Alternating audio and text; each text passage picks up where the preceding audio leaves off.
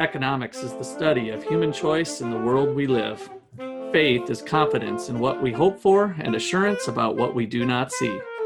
By investigating faith and economics, we can learn how they lead to human flourishing. This is the Faith and Economics Podcast, a presentation of the Gortney Institute at Ottawa University.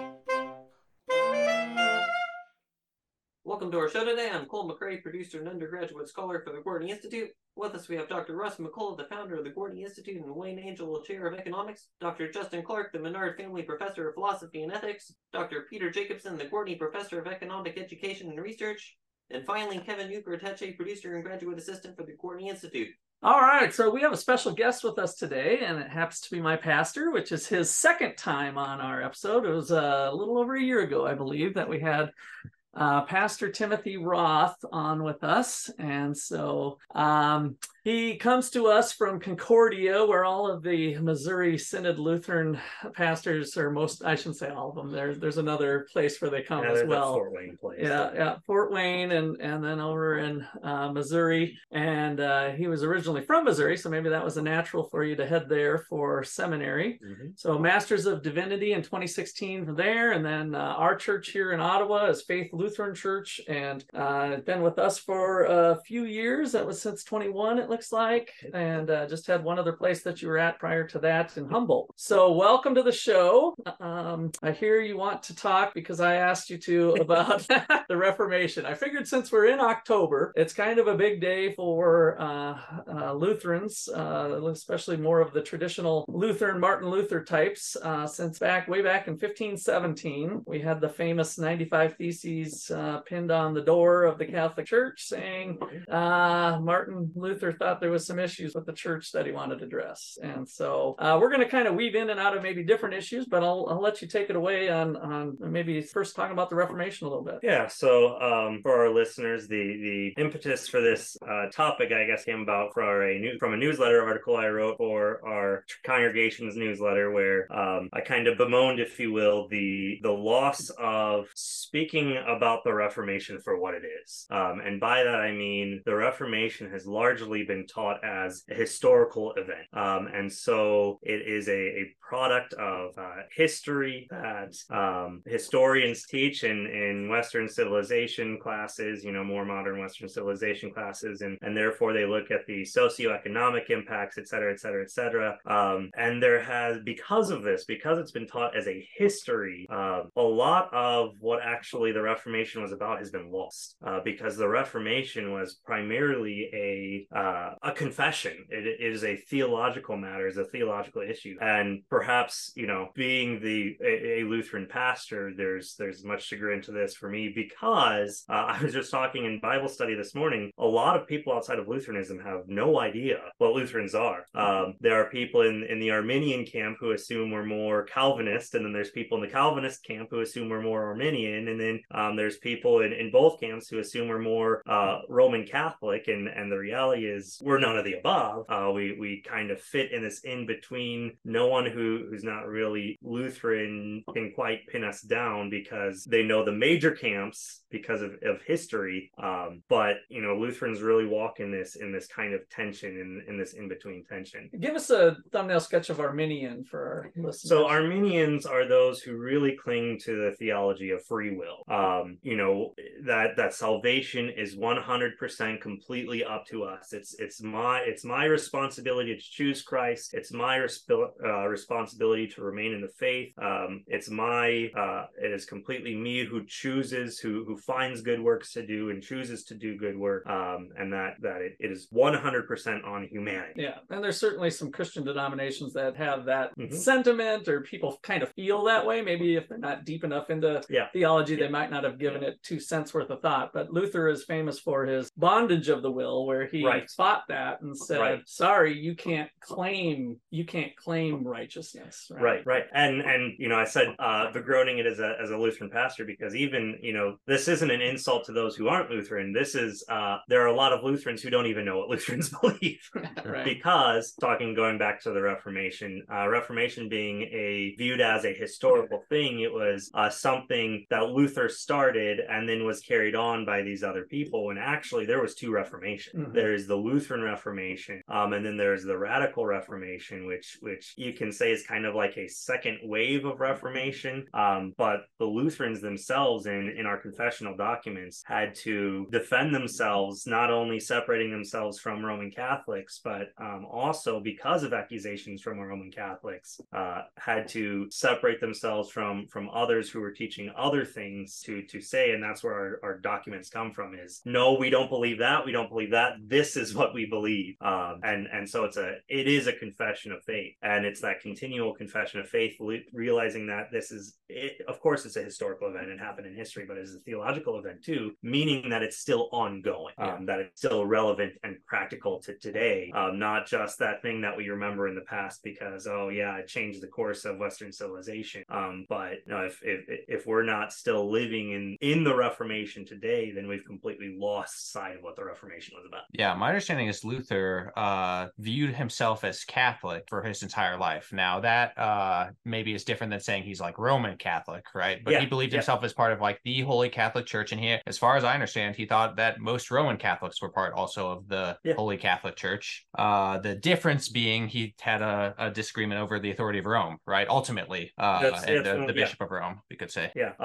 So when we get down to it, Lutherans classify themselves as evangelical Catholic. Catholics being the word Catholic means universal. So really, Roman Catholicism is a branch of Catholicism in a sense. It's self-contradictory because it's saying universal, but the Roman universal. So it's not universal. Now, to defend the Roman Catholic Church, I think they consider Protestants that like practice baptism in the name of the Trinity and like communion and one other thing. I think they consider them to be part of the church, but they're like willingly astray or something like that. However, there is language in canon law that specifically anathemizes Lutherans. Okay, well, which you kind of think about that. That's interesting. We're really the only ones that they don't say Lutherans, but they explicitly say our primary doctrines. Wow. And say if you believe and confess this, you are anathema. Wow. Okay. And it's like, okay, that's about as explicit as you can get without saying, you Lutherans. So I had a question about when you said actually a lot of Lutherans don't know what and I just wanted to say, I know this comes up like within Catholicism too, like when people talk about like the difference between like a cradle Catholic and a convert Catholic is that, boy, if you want to know what like actual what the actual Catholic line is on anything, talk to a convert Catholic, because they are the ones who really like are usually more likely to have studied up on it. Absolutely. And we have that too. Absolutely. And so the first thing was like, is that a kind of cleavage that you see in the Lutheran Church too? But the follow-up question is like, do you think that's a problem generally, given that a lot of people stay in the church that they grow up with? What do you think is the best way for making people aware of the doctrine that they've been kind of raised in? I don't know if I would say goes so general, but I would say for historic confessional denomination that it is generally true. And I say that because there's denominations that, well, I'm led by the Holy Spirit, so there's no cohesive necessarily confessional document. But then when you do have the historic mainline Protestant churches, and I will include Lutheran with that, even though Lutheranism doesn't quite fit there nicely either. But it's a lot of people who grow up in the church, learning the church doctrine almost seems like a chore. I have to do it, I don't want to do it, and it's just a struggle to get people to care.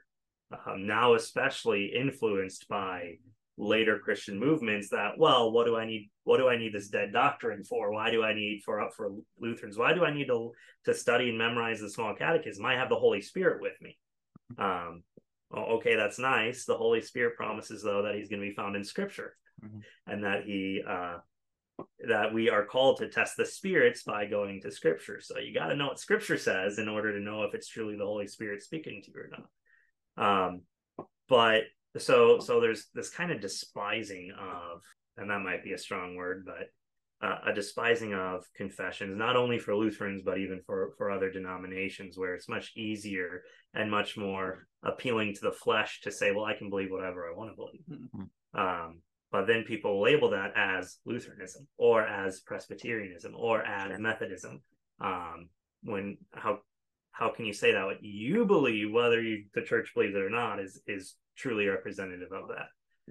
But when it comes to adult converts, usually the adult converts are coming from something that they have struggled with, right? So whatever system of confession they were in, there was an issue that brought about, I would say, spiritual oppression upon their soul. So they fled and found a treasure in a different confession of faith, and they found deliverance from whatever was plaguing them. And so adult converts are like, yes, this is what I want. And so, as Lutherans, Lutheran terminology, salvation comes extra nos. It comes from outside of us. And a lot of that, people look inside, again, whatever I want to believe, but really there's no greater tyrant than the self. And I say that because we want what we want, even if it's hurting us, even if it's destroying us. I know stuffing that big chocolate bar in my mouth is not going to be good for me, and yet it sure tastes good, so I'm going to stuff it in my mouth anyway. But people, will eventually get to the point where they go, this is hurting me. And then they look outside of themselves to those historic confessions and find something in there. And so they latch onto it. Myself, I grew up in the LCMS, but I would say I didn't cling to it as much. There's some depression in my history that really led me to cling to somewhat to it. But it wasn't until college where I encountered lots of different kinds of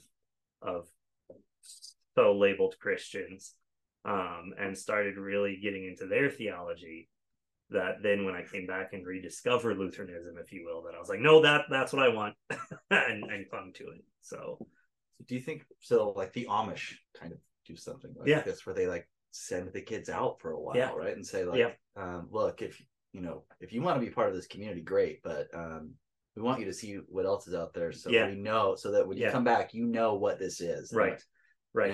And yet they do it after they already teach them, after they come of age, so they know what they're coming back to. Do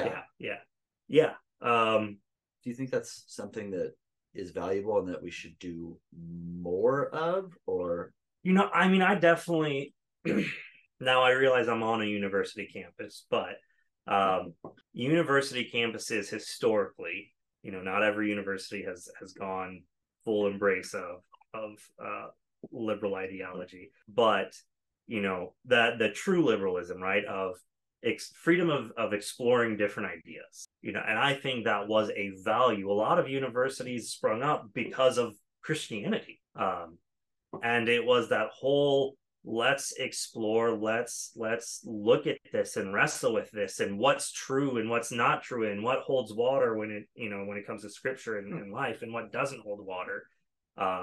And I do think there is absolute value to that. I've had people from the congregation who want to go and they're not certain where we fit with them anymore, so they want to go explore. And hey, I would rather you be convinced that this is the truth than just do it because you feel social obligation, if you will. Well, that is interesting. We're getting close to ready to take a break, but I never thought of the college student experience as being the equivalent of the Amish kicking people out and finding themselves. But it does kind of make sense. I think culturally, I think the big problem that's cropped up is the student loan debt that's associated with finding yourself now. And if you don't make it all the way to a degree, that's a whole nother podcast topic that we have talked about, but it's an expensive way to find yourself or to find whatever. So, all right, well, that looks like a good spot to take a quick break here. We'll be back in just a bit to explore more about this confession, and I want to explore more about what is the commonalities behind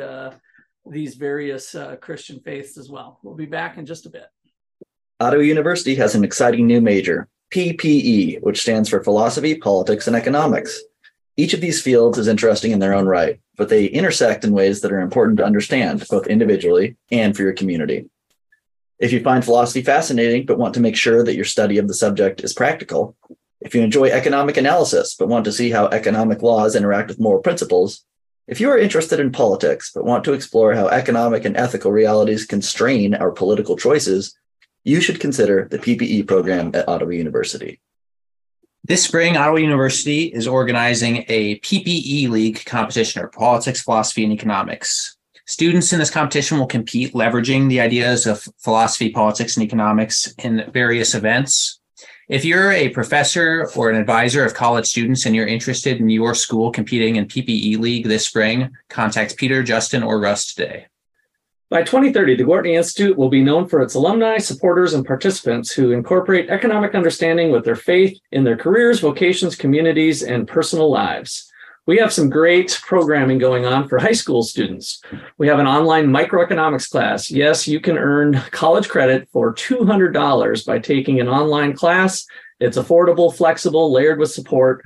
Our new online micro is optimized for you. If you'd like to consider some events for your high school students or that class, please contact Justin, Peter, or Russ today. Back here with Pastor Timothy Roth in the hot seat on some sort of apologetic of Lutheranism.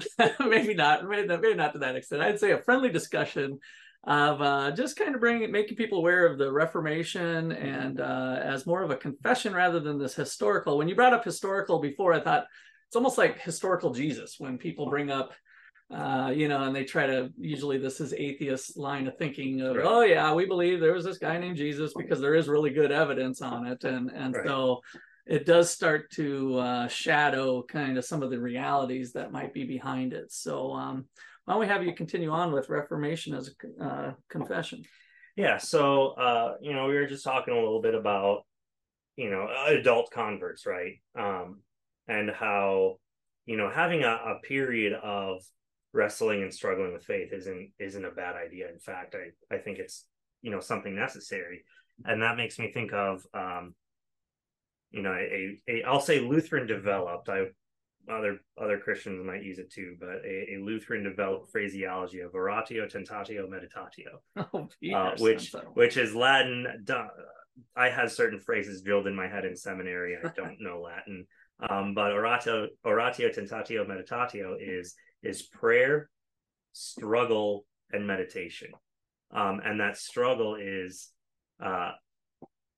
that wrestling with Scripture, wrestling with the faith, asking the Spirit to help me to come to the knowledge of the truth. And that's really what the Reformation was and is. It is an ongoing wrestling with the truth. And so what the Lutheran reformers, I mentioned, there's really two stages to the Reformation, if you will. And the problem of looking at it as a historical event is progress is that's not really what there is. There's a clear and separate distinction between what the Lutherans were doing and what reformers that came after.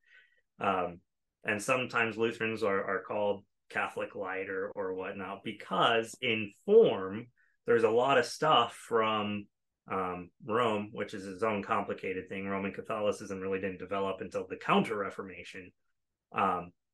But, we retained a lot of the forms because they were looking at the substance. And so the question of the Lutheran Reformation was, where has the church gone wrong?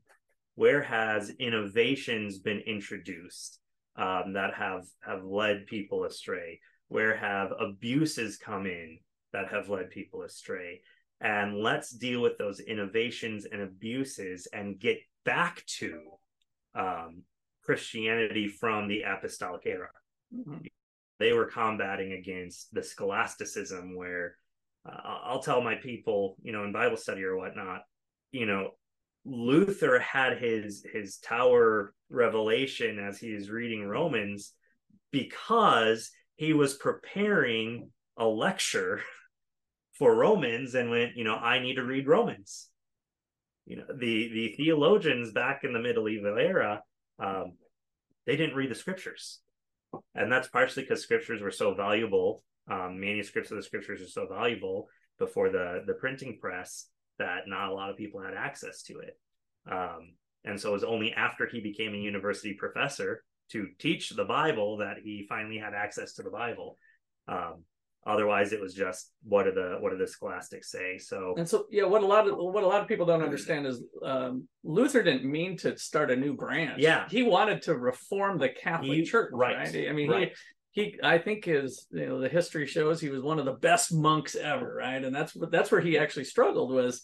He would dot his I's, cross his T's, and all of the works and doing the right things, and he still never felt full in a sense. Like I was doing, there's always something more to do, and I think that emptiness is what brought him to some of these changes, in addition to the abuses and stuff that were going on. When he was a monk, he admits he hated God because God was a mean, oppressive God who was never satisfied.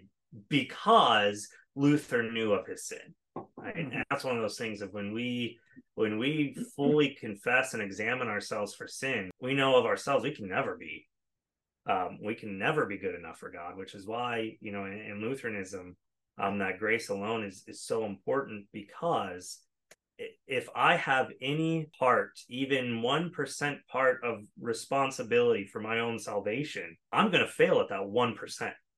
Because of my sin. So it must fully rely on God. And then now I live out my life as someone who is saved. But that, going back to that oratio, tentatio, meditatio, we meditate upon God's word, we struggle with God's word, and we pray because we look in there to see what God would have us not only believe, but also do.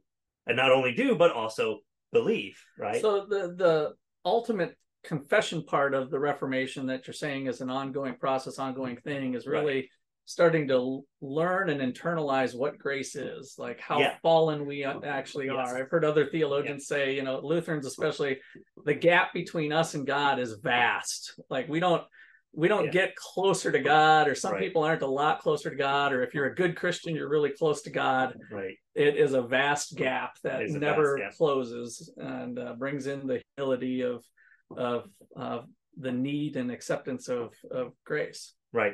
Yeah. So I mean, that's one of the so all of our articles in our the Book of Concord is the complete Lutheran confessions, and the Augsburg Confession is the document that was written to kind of defend against the accusations that the Lutherans were no longer Christian and had abandoned the Christian faith.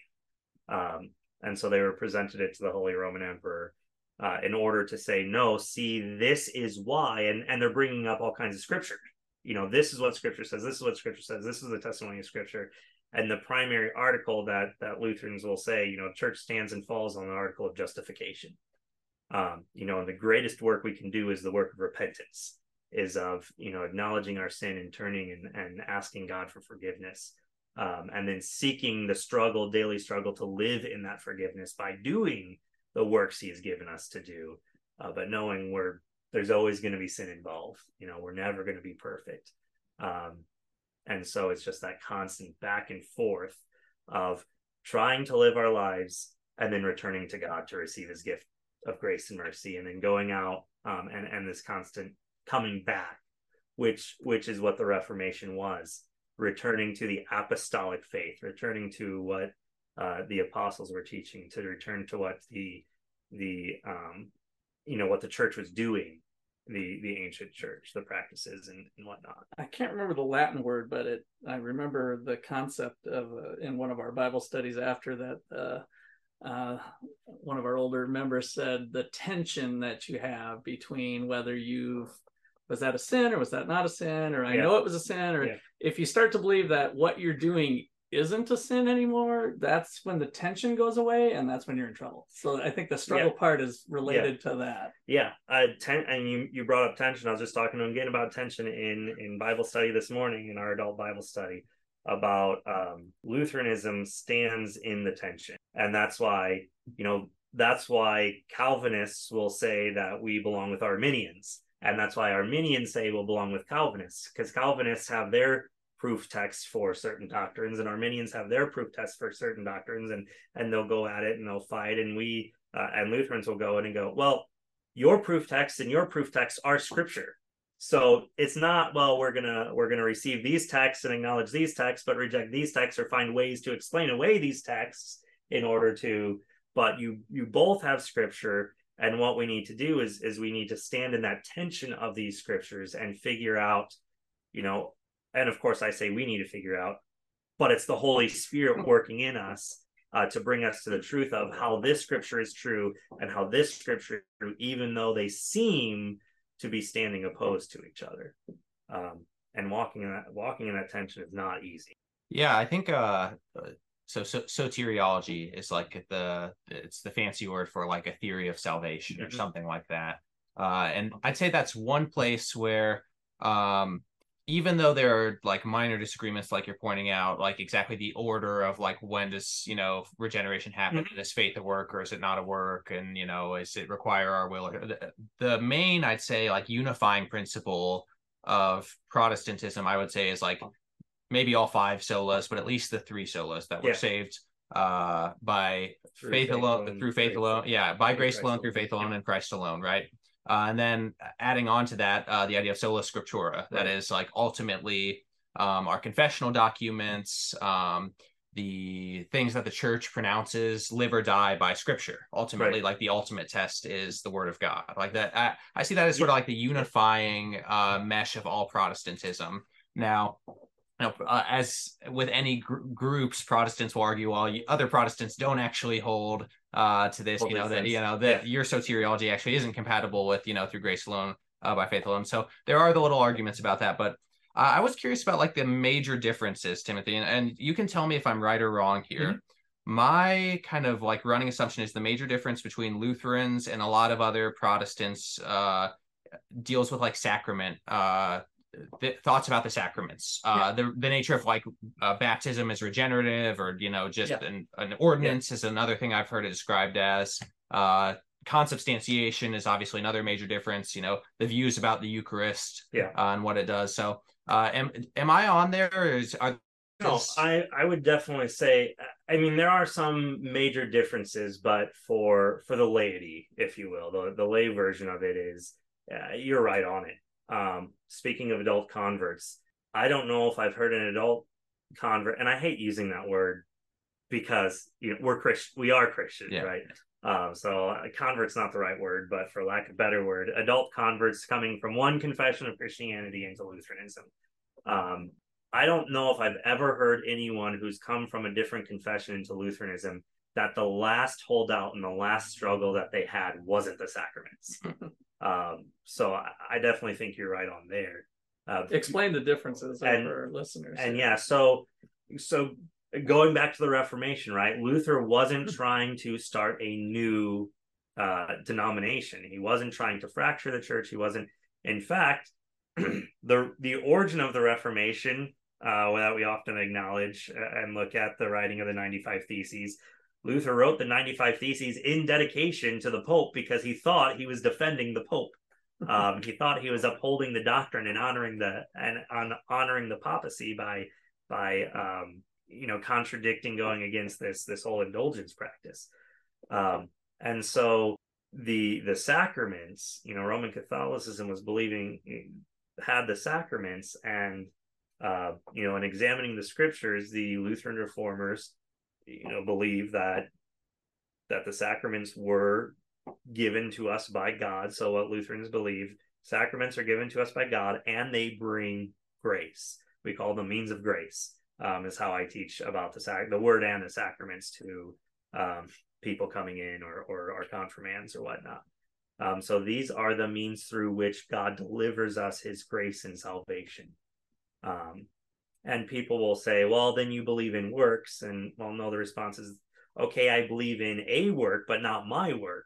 Baptism isn't me coming and doing baptism. Baptism is God coming and baptizing through a pastor.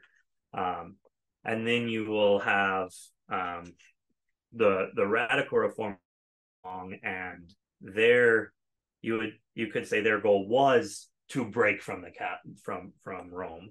And so they looked at the forms of Rome and rejected. And so they said, well, they have this weird thought, this weird belief about the sacraments that God's grace comes through. Now we would argue with how exactly that works with Rome. But they go, well, no, you're turning that into a work, and it's, it's kind of weird, and we'll still get people that will accuse me of believing in cannibalism because I say that I receive the body of Christ in the bread. And so there's there's the one Reformation, the Lutheran Reformation, that sought to kind of go back to the roots, if you will, and then the Radical Reformation that sought to reject Rome, which is why Lutherans look a lot like Rome. And so the Catholics and the Lutherans have the true body and blood through the bread and wine. Other denominations would say it's a symbol of the body. Right? Well, so it gets kind of hairy because, Calvin himself still believed in sacraments. He just believed them as signs of obedience. And so a Presbyterian still has some sort of sacramental view of baptism, for example. They don't believe it's regenerative. If my understanding's right. But then there are Protestants who have gone even further. This is the camp that I put myself in. That the sacraments are signs of obedience, but they don't confer anything special upon you. It's not it's not a means of grace, and that's a standard Baptists, I think, more or less tend to believe that. Reformed Baptists, non-denominational Christians, kind of fall into that thing. I don't know where the Methodists are on any of this, but I'm not sure the Methodists know where the Methodists go. That's fair. Yeah. I'm sorry, any Methodists. I still love you. But yeah. Well, and so talking about, speaking of the tension, so when it comes to the Lord's Supper, Roman Catholics believe in in transubstantiation, where they say, the actual substance of the bread and wine become flesh and blood. And people will say, and I've heard Russ say this on the podcast before, but I can't give him too much trouble because people will say Lutherans believe in consubstantiation, including a lot of Lutherans, including a lot of pastors. But the truth is, the Lutheran view is, I don't know what happens in the Lord's Supper. I just know that somehow, some way, if you've heard the phrase "in with and under," Christ's body is in with and under the bread and wine. I believe that when I receive the bread and the wine, I receive Christ's body and blood. How? I have no idea. Is it the substance? That's an argument that Scripture just does not seem to care to answer at all.